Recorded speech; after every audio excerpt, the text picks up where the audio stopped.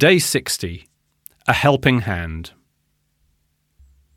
Can you think of a time that you were only able to get things done through the help and support of others? Or perhaps, if I flip that question around, can you think of a time when you were only effective through exerting your formal authority, that power which sits within your role in the organisation? Very often, we're able to be effective because people want to help us. They will go the extra mile. If we rely purely on our formal authority, we're limiting ourselves to one type of power. With high social authority, we have access to two types, and that lets us achieve things in different ways.